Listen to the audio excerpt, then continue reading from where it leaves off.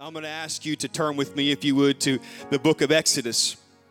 We're going to go to Exodus chapter 23, and we're going to read verses 32 and 33. I give honor to Capital Community Church and the staff at CCC and this excellent anointed worship team here tonight.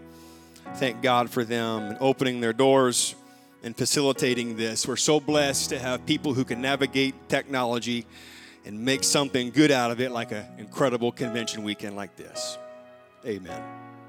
The Bible says in Exodus chapter 23, verses 32 and 33, I will maybe preface this by saying this is one of the first scriptures, passages, that I felt God lay on my heart when we moved to Quispamsis to plant the church.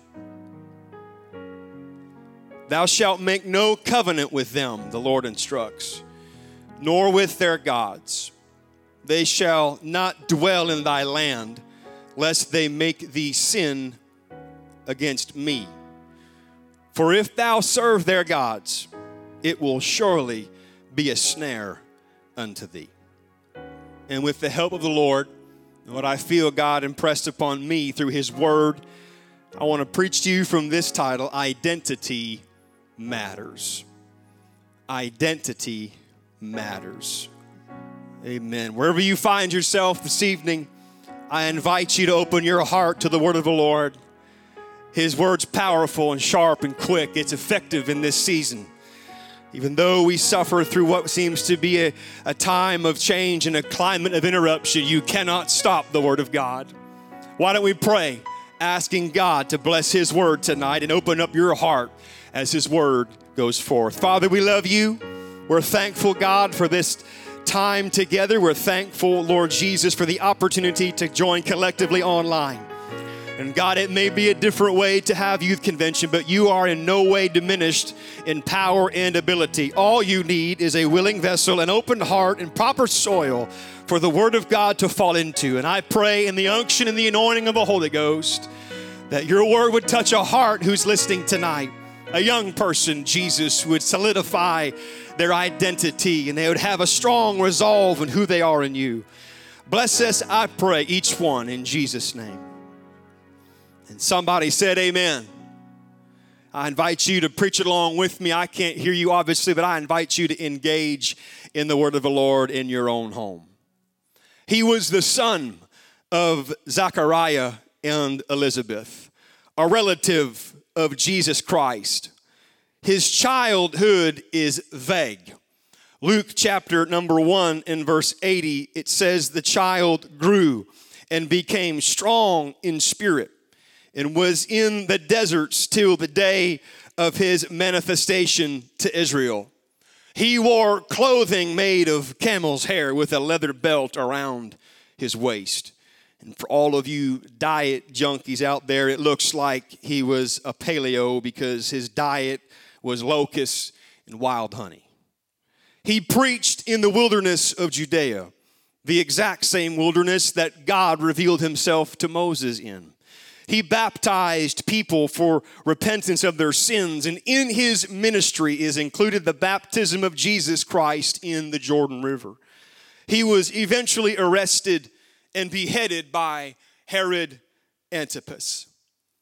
In John's gospel account, he's given an incredible, noteworthy introduction. John chapter 1 and verse 6. There was a man sent from God whose name was John. John was a powerful preacher, effective in his time. He drew large crowds unto himself. His message was direct and very clear. He warned of the judgment to come with a strong, unbending call for repentance. John's message was different. How he delivered that message was different. His appearance was different. His lifestyle was different. When he arrived on the scene, he earned the attention of his generation. Luke records that John reached people. He reached tax collectors and soldiers, and he even occasionally would lock horns with the religious traditions of the day. when a messenger as powerful as John the Baptist steps out of the wilderness and begins to turn the religious landscape upside down, it caused many people to ask the question, who is this preacher? Who is this messenger? We get a glimpse of this in verse 19 of John 1. The Bible says, now this is the testimony of John. The King James Version likely reads, this is the record of John. When the Jews sent priests and Levites from Jerusalem to ask him, who are you? John, tell us your identity. Verse 20, he says, he confessed and he denied not, but he confessed, I am not the Christ. And they asked him, what then? Are you Elijah? And he said, I am not. Are you the prophet? And he answered, no.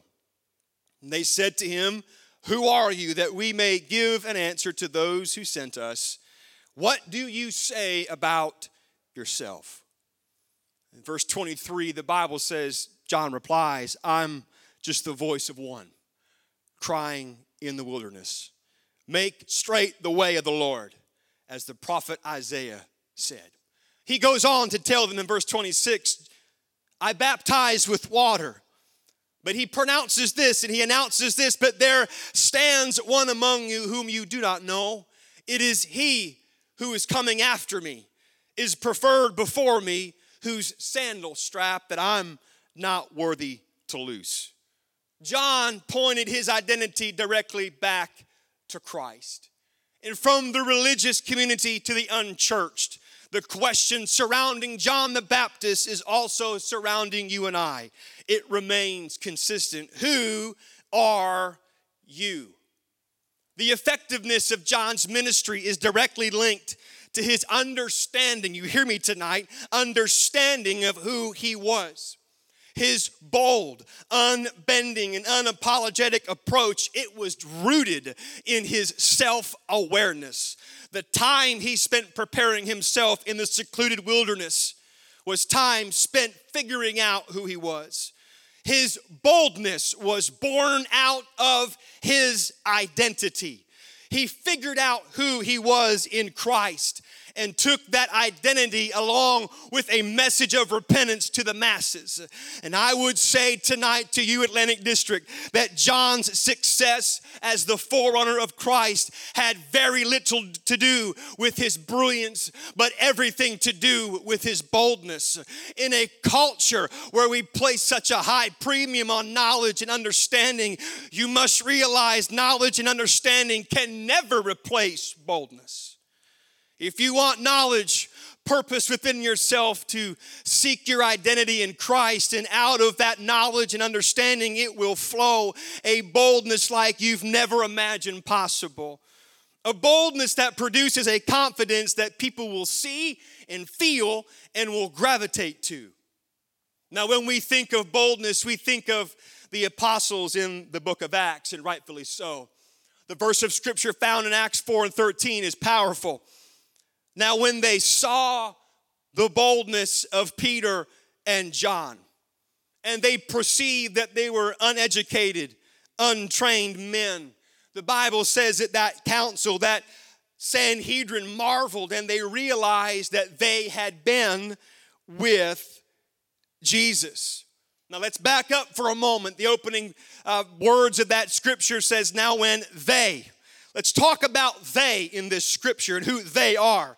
Back up to verse 5 of Acts 4, it came to pass on the next day that their rulers and elders and scribes, as well as Annas the high priest and Caiaphas, John and Alexander, and as many as were of the family of the high priest were gathered together at Jerusalem. The elders were the leaders of the community, no doubt of notable upper class wealthy families. The scribes were drawn from lawyer class individuals, and the rulers would be identified with priestly elements in the Sanhedrin, sometimes called chief priests, and they had various positions in the temple. These are the types of people that surrounded John and Peter after their arrest. Not to overlook the fact that the high priest and his family are there. These are the ones who surround two unlearned and ignorant disciples. but all of the council's formal training, the power and their influence combined, it did not intimidate Peter and it did not intimidate John. These two men might not have been learned and educated like all those who they were surrounded by, but they had something in their spirit, something in their understanding that nobody else in that circle had, a deep understanding of who they were in Christ. And boldness is born out of an understanding of who we are and who we're serving. And for the apostles, it was the upper room experience that drove home the last nail of their apostolic identity. And when they poured out of that building on that faithful prophetic day after receiving the Holy Ghost, there was an identity on them like never before. It was a Holy Ghost-filled understanding and identity that moved them forward to unstoppable proportions. Let's lift up our hands today in our homes right now and thank our God and Savior for the baptism of the Holy Ghost. You see, that's where your identity is found. That's where your boldness is derived from. That's where the unction that comes into your spirit when you're surrounded by a culture that you think is smarter than you and has more intellect than you and would try to make you cower in a corner when you know who you are and who's inside of you. You don't have to have brilliance, you just need to have some boldness inside. Because God does not want you to question who you are in Him. He'll not hide your identity in Him. He has no intention on having you second guess yourself or your ability. He's not going to confuse your identity. In Him, there is no confusion because in Him, identity matters.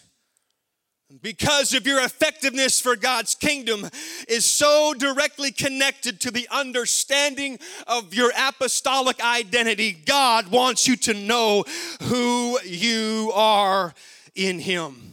I pray tonight in this live stream youth convention that I'm stirring the spirit of a young man or a young woman. Maybe it's been a while since you've let the Spirit of God stir your heart and stir your mind because you've not been to the place you call your altar at church. But let me assure you right now that Jesus Christ wants to be in your home with you right now so you can reach out to Him. You can lay hands on each other. You can rebuke the adversary and he will flee from you. Understanding the power of your identity is so valuable, so incredible. And I pray God moves upon me and my generation to have a hunger and revelation of who we are in Christ, that I seek boldness and I seek the fearlessness of Christ in my life beyond anything else I pursue. Maybe you're watching this live stream tonight and it struck a chord with you. And you feel like this preacher's talking about identity. He's talking about being called the child of God. He's speaking about being a part of a church. And maybe in this few moments of the opening sermon tonight, you've brought your own identity into question and you wonder, am I really a child of God? Maybe you've walked away. Because let's be real here tonight, Atlantic District. It's possible to walk away in an attempt to shake off your identity in Christ. And there are seasons and there are situations while you have walked away that will bring you to a deep place of contemplation. And when you have to be face to face with who you are right now. And I have no doubt in my spirit that as you have been self-isolating and you have been quarantined, that you've had much time to consider your ways. You've had much time to look in the mirror. You've had plenty of occasion to go through all the decisions of your life and wondering who you are right now. Your identity in God perhaps has come to the surface and you've wondered, am I even saved? Am I even called a child of God anymore? I want to give somebody hope on this live stream right now that God's about to restore your identity in Him. Hallelujah. I know we preach about those who do mighty things for God, and we should, but there is a group of precious people who are pouring in on live stream right now from all across our district and beyond, who you used to be identified as a child of God. You know the boldness I'm talking about. You know the unction of God's Spirit I'm speaking of. You understand the value of being called His son, but maybe you've walked away. And you've tried to shake off an identity that Christ wanted you to have all along. We have a story in the New Testament. It's actually a parable found in Luke chapter 15. And the parable unfolds a story for us about a man who had two sons. The younger son told his father, I want my share of the estate before you die. So his father agreed, and he divides his wealth between the two sons.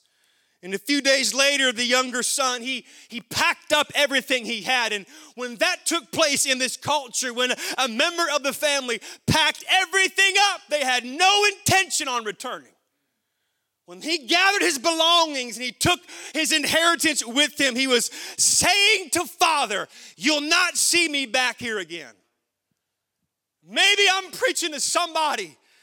You packed up one day, collected everything, including your inheritance, and you walked out of Father's house, and you said to God, you'll never see me back here again. Unfortunately, this young man realizes there's great implication to a decision like that. See, a few days later, on into his journey away from Father's house, in a distant land, the Bible says he wasted his living and on riotous living and wild living. He wasted his inheritance. And about the time his money ran out, a great famine swept over the land, and he began to starve. I'm talking to some people online that you may be starving spiritually. What you've been enjoying has run out, and you're starving in your soul. Hallelujah. The Bible says that this prodigal son, the one who walked away from dad's house, he comes to his senses. And he says to himself, at home, even the hired servants have food enough to spare, and here I am dying of hunger. So with his heart beginning to be realigned in the right direction, even though he said he'd never go back to Father's house, even though he told everybody else, you won't see me darken this door, life got to him. Circumstance overcame him. And when it got to rock bottom, Father's house became an option. And in your home and in your spirit, Father's house is your option. He says, I'm going to go home to Father and say, Father, if I have sinned against both heaven and you, and I'm no longer worthy of being called your son. I want to be just a hired servant. And he rehearses this confession to his father before he gets home. He pulls himself up out of the deepest, lowest place he'd ever been. A place that he thought he never would be. Never did he ever imagine his life would take him down a road that led straight to the depths of despair. Unfortunately, that's the reality of our decisions. But I love how this story unfolds and the picture of the Word of God it paints for us, for all of us to see.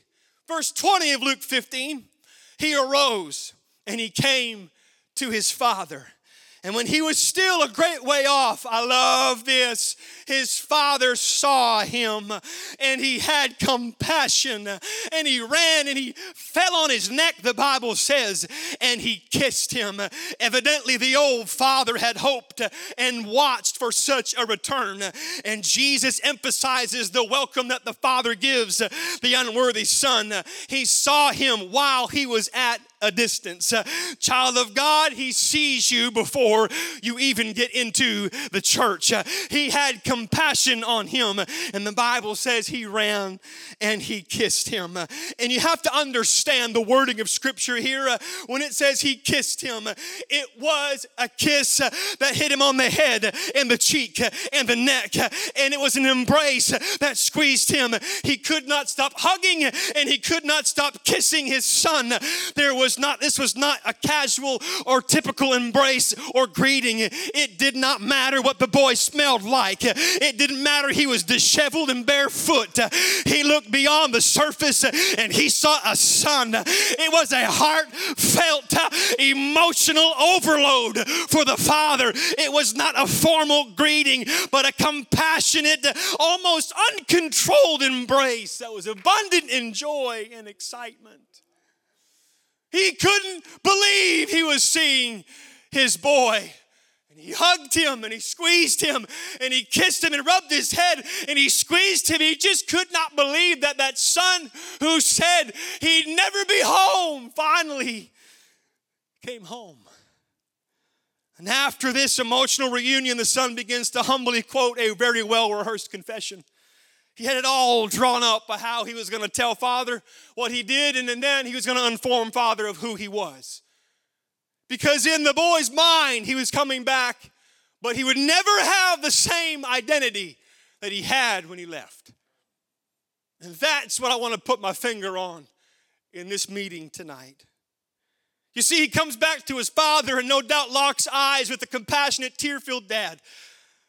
And the son said to him, Father, I've sinned against heaven and in your sight, and I'm no longer worthy to be called your son. Notice this, if you're following along. The son got out the words that expressed his sense of sin and unworthiness, but before he could tell the father to make him a hired servant or a new identity, the father interrupted him. The father will hear and receive your confession, but he will not let you tell him that you're less than what you used to be. He will not let you inform him that your identity has been changed in his house. So the father interrupts the son before the son could tell the father who he now was. The father says this in verse 22. He said to his servants, bring out the best robe and put it upon him. Put a ring on his finger and sandals on his feet. And while you're at it, everybody, bring out the fatted calf here and kill it and let us eat and be merry. For the father said, this is my son. I don't know what the son thought or felt when he heard that roll out of his father's mouth, but he heard his dad say, this is my son. It didn't matter who else was around, how many servants or family was there. The father made a declaration, this is my son. He was dead. You tell me there was not some celebration. He was dead and now he's alive again. He was lost, the father said, and he is now found. And the scripture says this beautiful ending to this verse, and they began to be merry. They celebrated. They rejoiced. You see, the best robe that the father called for was for honored guests. The ring on his finger indicated sonship and the ability to approve transactions on behalf of his father. The sandals on his feet, being so poor, the son was likely barefoot. And he said, I want you to kill the fatted calf, which is reserved for joyous celebrations. And you'll find no more joyous celebration in the house of God than when a soul comes to the Lord and when one comes back to the Lord. The scripture says this in Luke 15:25. His older son was in the field. And as he came and drew near to the house, he heard music and he heard dancing. I think it's all right to celebrate in church. I think it's all right to celebrate in your home. Because where the Spirit of the Lord is, there is liberty for dancing, for praising, for shouting, for singing, for clapping, for rejoicing. I don't get it for people who want dead, dry, non-celebratory church. I want people to come to God's house ready to hear some music, ready to hear some dancing, and ready to celebrate. So there's a celebration in Father's house when the prodigal son returns home. There's music and dancing. You see, Luke 15 records the parable of the lost sheep, the parable of the lost coin, and also the parable of the lost son. When the shepherd found the lost sheep, there was rejoicing. When the woman found the lost coin, there was rejoicing. And when the prodigal came home, there was rejoicing. There was no shaming him. You hear me tonight? There was no shame in the son. There was no rebuke, no hard-heartedness from the father. Not at all. In fact, the father was hiding the son's shame, not highlighting the son's shame. Maybe we ought to have the same approach that with those who've walked away from church and who are finding their way back again, it's not our job to highlight their life's decisions or the shame in their life. Really, you don't have to tell somebody who's been living in a pig pen that they smell like a pig pen. They get it. They understand it. The last thing they need is someone from their own household pointing it out to them. What they need is someone to help hide their shame and highlight Christ's forgiveness. So the father, you hear me tonight, was restoring the son's identity that he thought he'd never get back. I want to tell somebody on live stream, your identity awaits you back at Father's house. He was restoring the son's identity not for the father's sake, but for the son's sake. He was saying, son, you may think you're this, but this is how I see you. You think you're worthless, a failure who's full of shame and regret, but I see you as my child. The sin can be taken care of. The shame can be hidden. The failure can be learned from, and your identity can be restored in Christ. You're never worthless. You're never worthless. The Father loves you because to the Father, your identity, it matters. Why don't you raise your hands in your home right now? Maybe you're watching me online in this live stream and I'm talking to your spirit. Maybe you've walked away from God, but something told you to tune in to this youth convention sermon. Maybe you're a young person who've been back and forth, in and out, and you're questioning who you are. I tell you in Jesus' name, there is a Father who wants you to know you may have a certain opinion of yourself, but He still considers you His child. You're not a servant. You're not second best. You're not washed up or ruined. He can restore your identity because in Jesus Christ, identity matters. The boy couldn't exist in a house where everyone reminded him that he used to be a son. The only way he would flourish back in Father's house is for complete restoration of the former identity he had before he left. When you come back to church, there'll be no talk of your mistakes. There'll be no bringing it up and throwing it in your face. Father will restore you because you can't live in Father's house and not be Father's son. Go ahead and just pray, would you? Pray for all those prodigals right now watching this. I felt an unction in my spirit for the past little while about this particular setting in this time of preaching. That there are people, you have brought yourself to a point in your walk with God and in your life. You are like the prodigal. You said you won't see me back there again. Father, don't look for me to come home. But circumstances did not play out how you thought they would. And now Father's house is an option for you. You hear me? There's a Father waiting here for you to restore your identity in Him, to cover you. And there's a church family ready to celebrate and worship with you. Because identity matters to Him. Hallelujah. Hallelujah.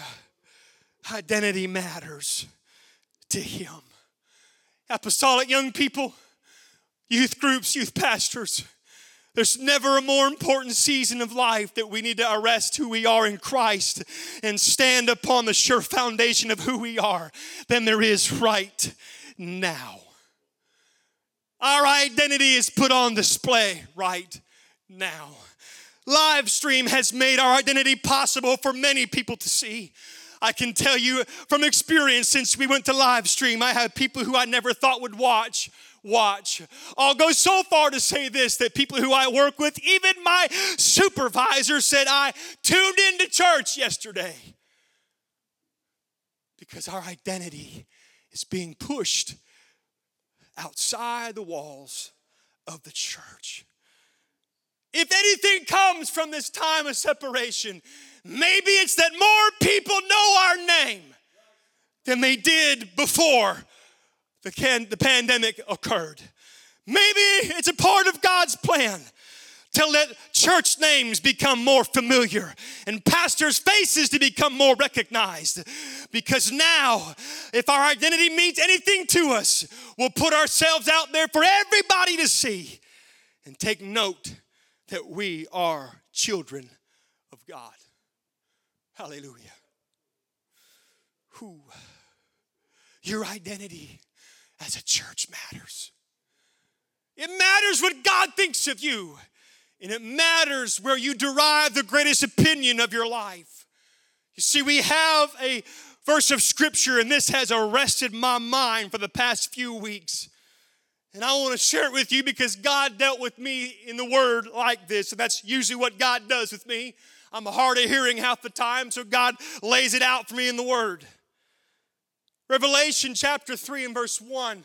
When this all took place and things went chaotic and all haywire, I just started reading Revelations. It seemed to make sense to me at the time. Just start reading Revelations. End time was everywhere in my spirit. Let's read Revelation.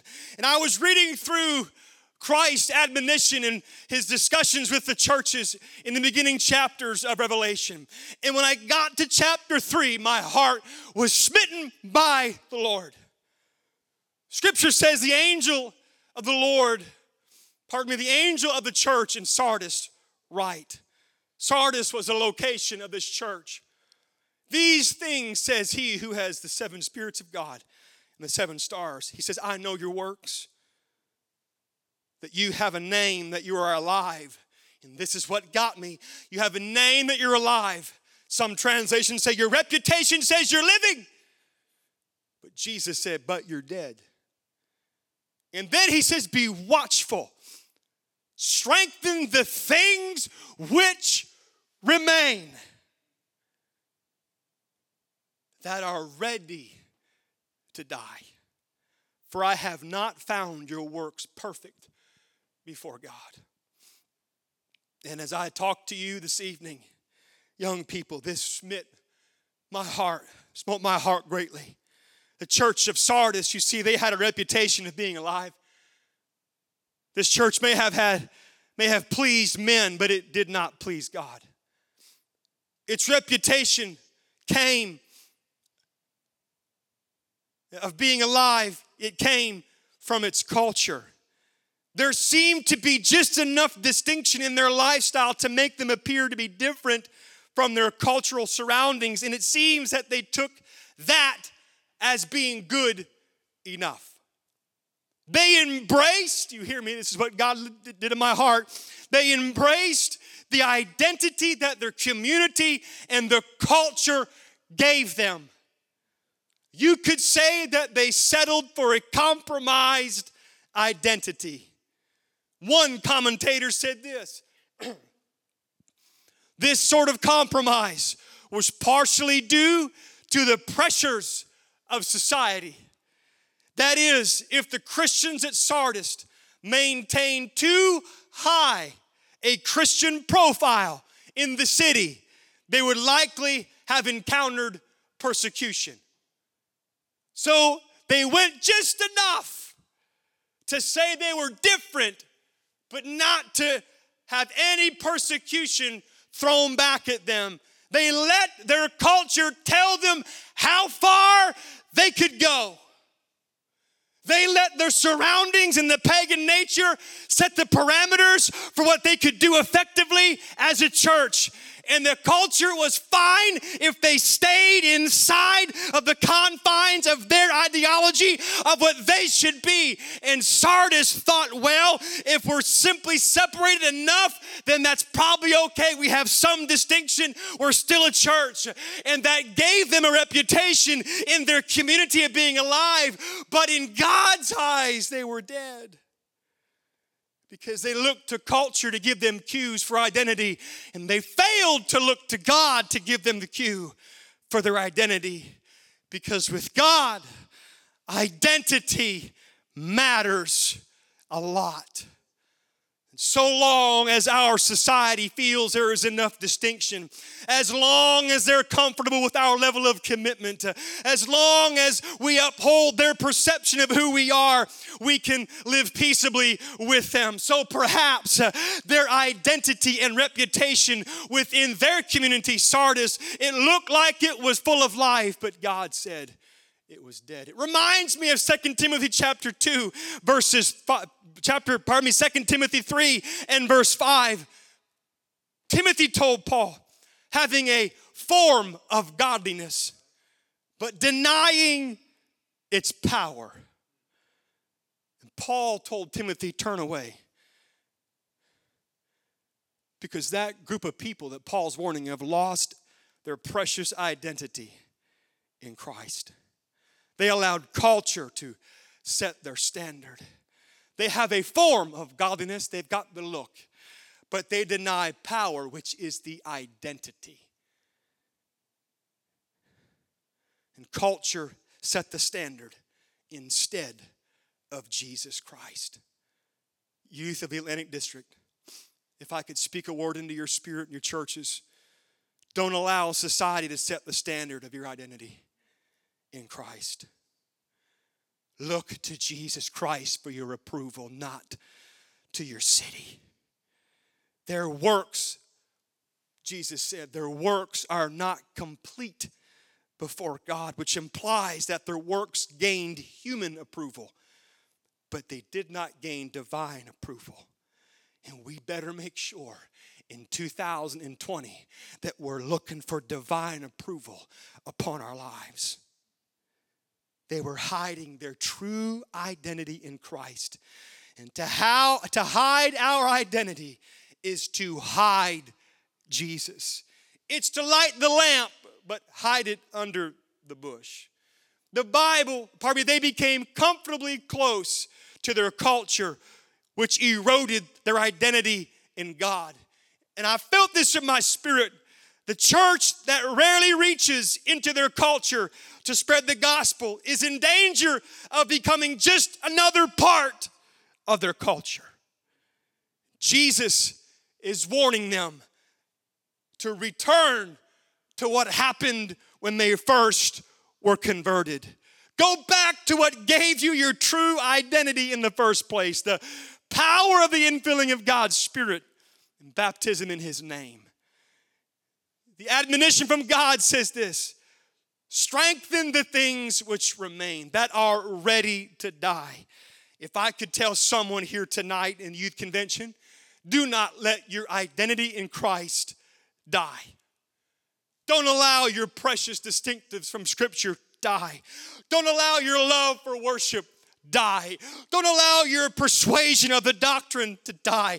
Don't allow your love for the house of God in this season of separation to die. Don't allow your covenant with God to be broken because of the pressures of culture around you.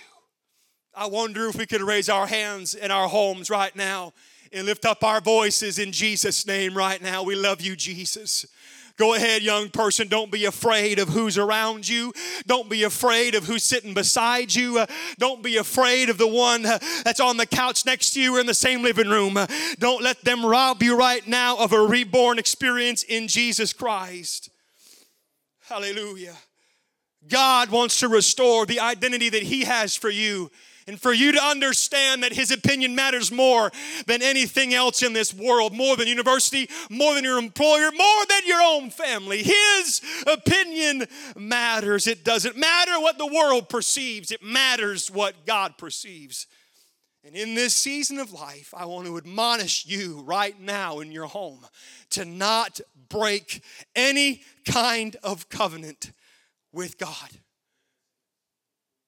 That covenant is that bond that you and God uniquely share, that he gave you when you were baptized in his precious name and you were filled with the Holy Ghost by evidence in speaking in tongues. And by the way, that's biblical and that's a distinctive of our identity. Let people say what they want to say. Talking in tongues, worshiping in spirit belongs in the house of God. It belongs in God's house. Hallelujah. It's that covenant that God says, don't break your covenant with me because of what's around you. I told you before, when my wife and I moved to Quispamsis, that God dropped a nugget of scripture in my heart. And I find that God's given me a handful while I've been there to help me and sustain me in seasons that are very hard and dark. The word truly is a light. And I remember being in prayer by the couch, and this dropped into my spirit. Exodus 23, 32, and 33. That's all I could receive from the Lord. I didn't know what it said. I thumbed through my Bible and I began to read this. And the Lord spoke to me in this passage, and I want to share it with you. I'm not above this word tonight, youth. I'm not.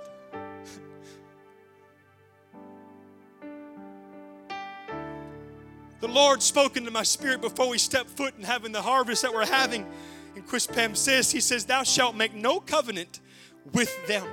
You see, up until this point in Scripture, the Lord's giving his people directives and commandments on when they go to possess the land. This is how you should live and act and operate. Why, Paul? Why did God spend so much time and so many verses on all these distinctives? Do you know why? Identity matters to God. Identity matters to God. The Lord dropped this in my spirit. Make no covenant with them, nor with their gods. Be careful, Paul, how close you get to your surroundings. I know you're there to reach them, but do not let your covenant with me break. Because my covenant with God is more important than winning anybody else to God.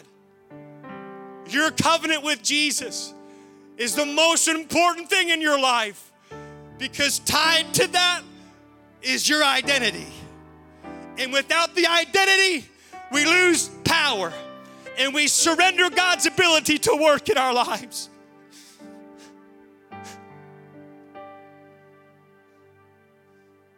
Oh, there's been temptations to try this and to try that, but not to compromise identity. Make no covenant with them, young person, nor with their gods. You see, this is what happens. Any covenant made between people in the Near East required two parties to get together and agree. And in this case, when God said, don't have a covenant with their God, sometimes parties involved would bring ideas and concepts from that they were brought up and things that were instilled into them. And when two cultures came together, they would agree to allow the other to live how they want to live. And in doing so, recognize the other person's God as real. And in so doing, you place yourself at the mercy and the discretion of the other's God. God said, if you make a covenant with them, you're accepting who they serve and what they do into your life as acceptable and okay. And in doing so, you'll break a covenant with me, because he's a jealous God and he will not share you with something else. If if these Israelites would agree on the gods of the land, they simply said to those they were living with in the land, we recognize the God of your culture, and it's okay. God said that's not acceptable in his covenant relationship. Because this is why. When you let the covenant break, when you let the bond of relationship decay, and you accept the gods of culture into your life, you remove your identity. And the Bible says that their God will be a snare unto you. And a snare is a trap that makes you immobile, that tethers you to a place that you can't get away from. Oh, you want to get free, but you're tethered to the God of your culture. Don't soon forget, Israelites, that God gave Moses a direct word in Exodus 20:3. Thou shalt have no other gods before me. You can fill in that blank as you see fit. Whatever has tethered you and has kept you at a distance has been the covenant breaking factor in your walk with God. Whether it's media, a relationship, the pursuit of excellence, or occupation, friends, whatever it might be, don't make a covenant with them. Keep the covenant in place with the Lord.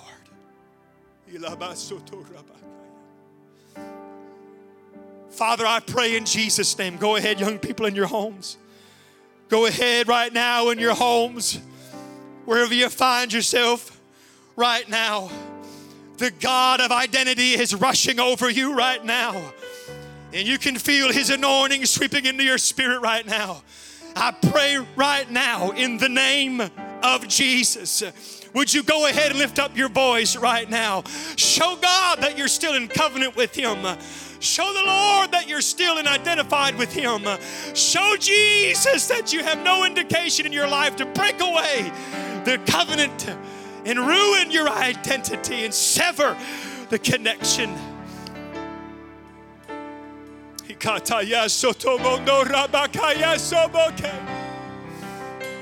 I need you, Jesus.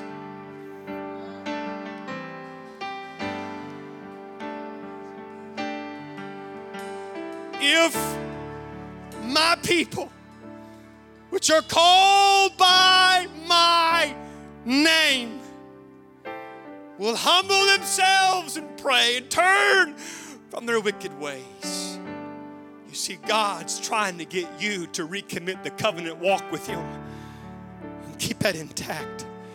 And there's no more powerful way to let God sit as Lord and Savior in your life than that powerful word called repentance.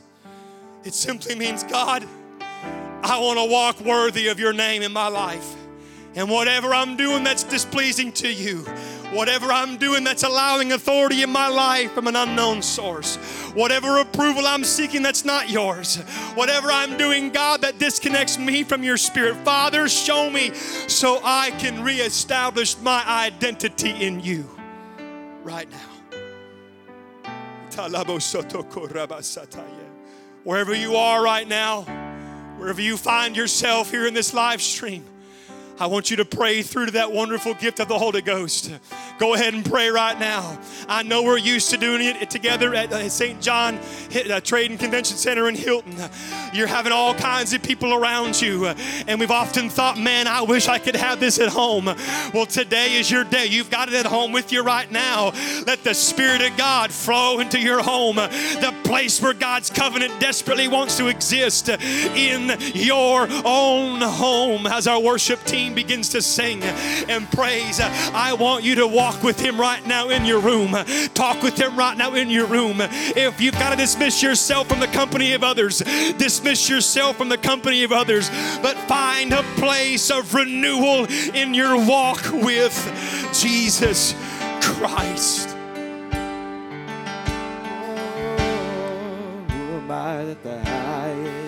Go Go ahead, young person. Go ahead, young person. I was lost.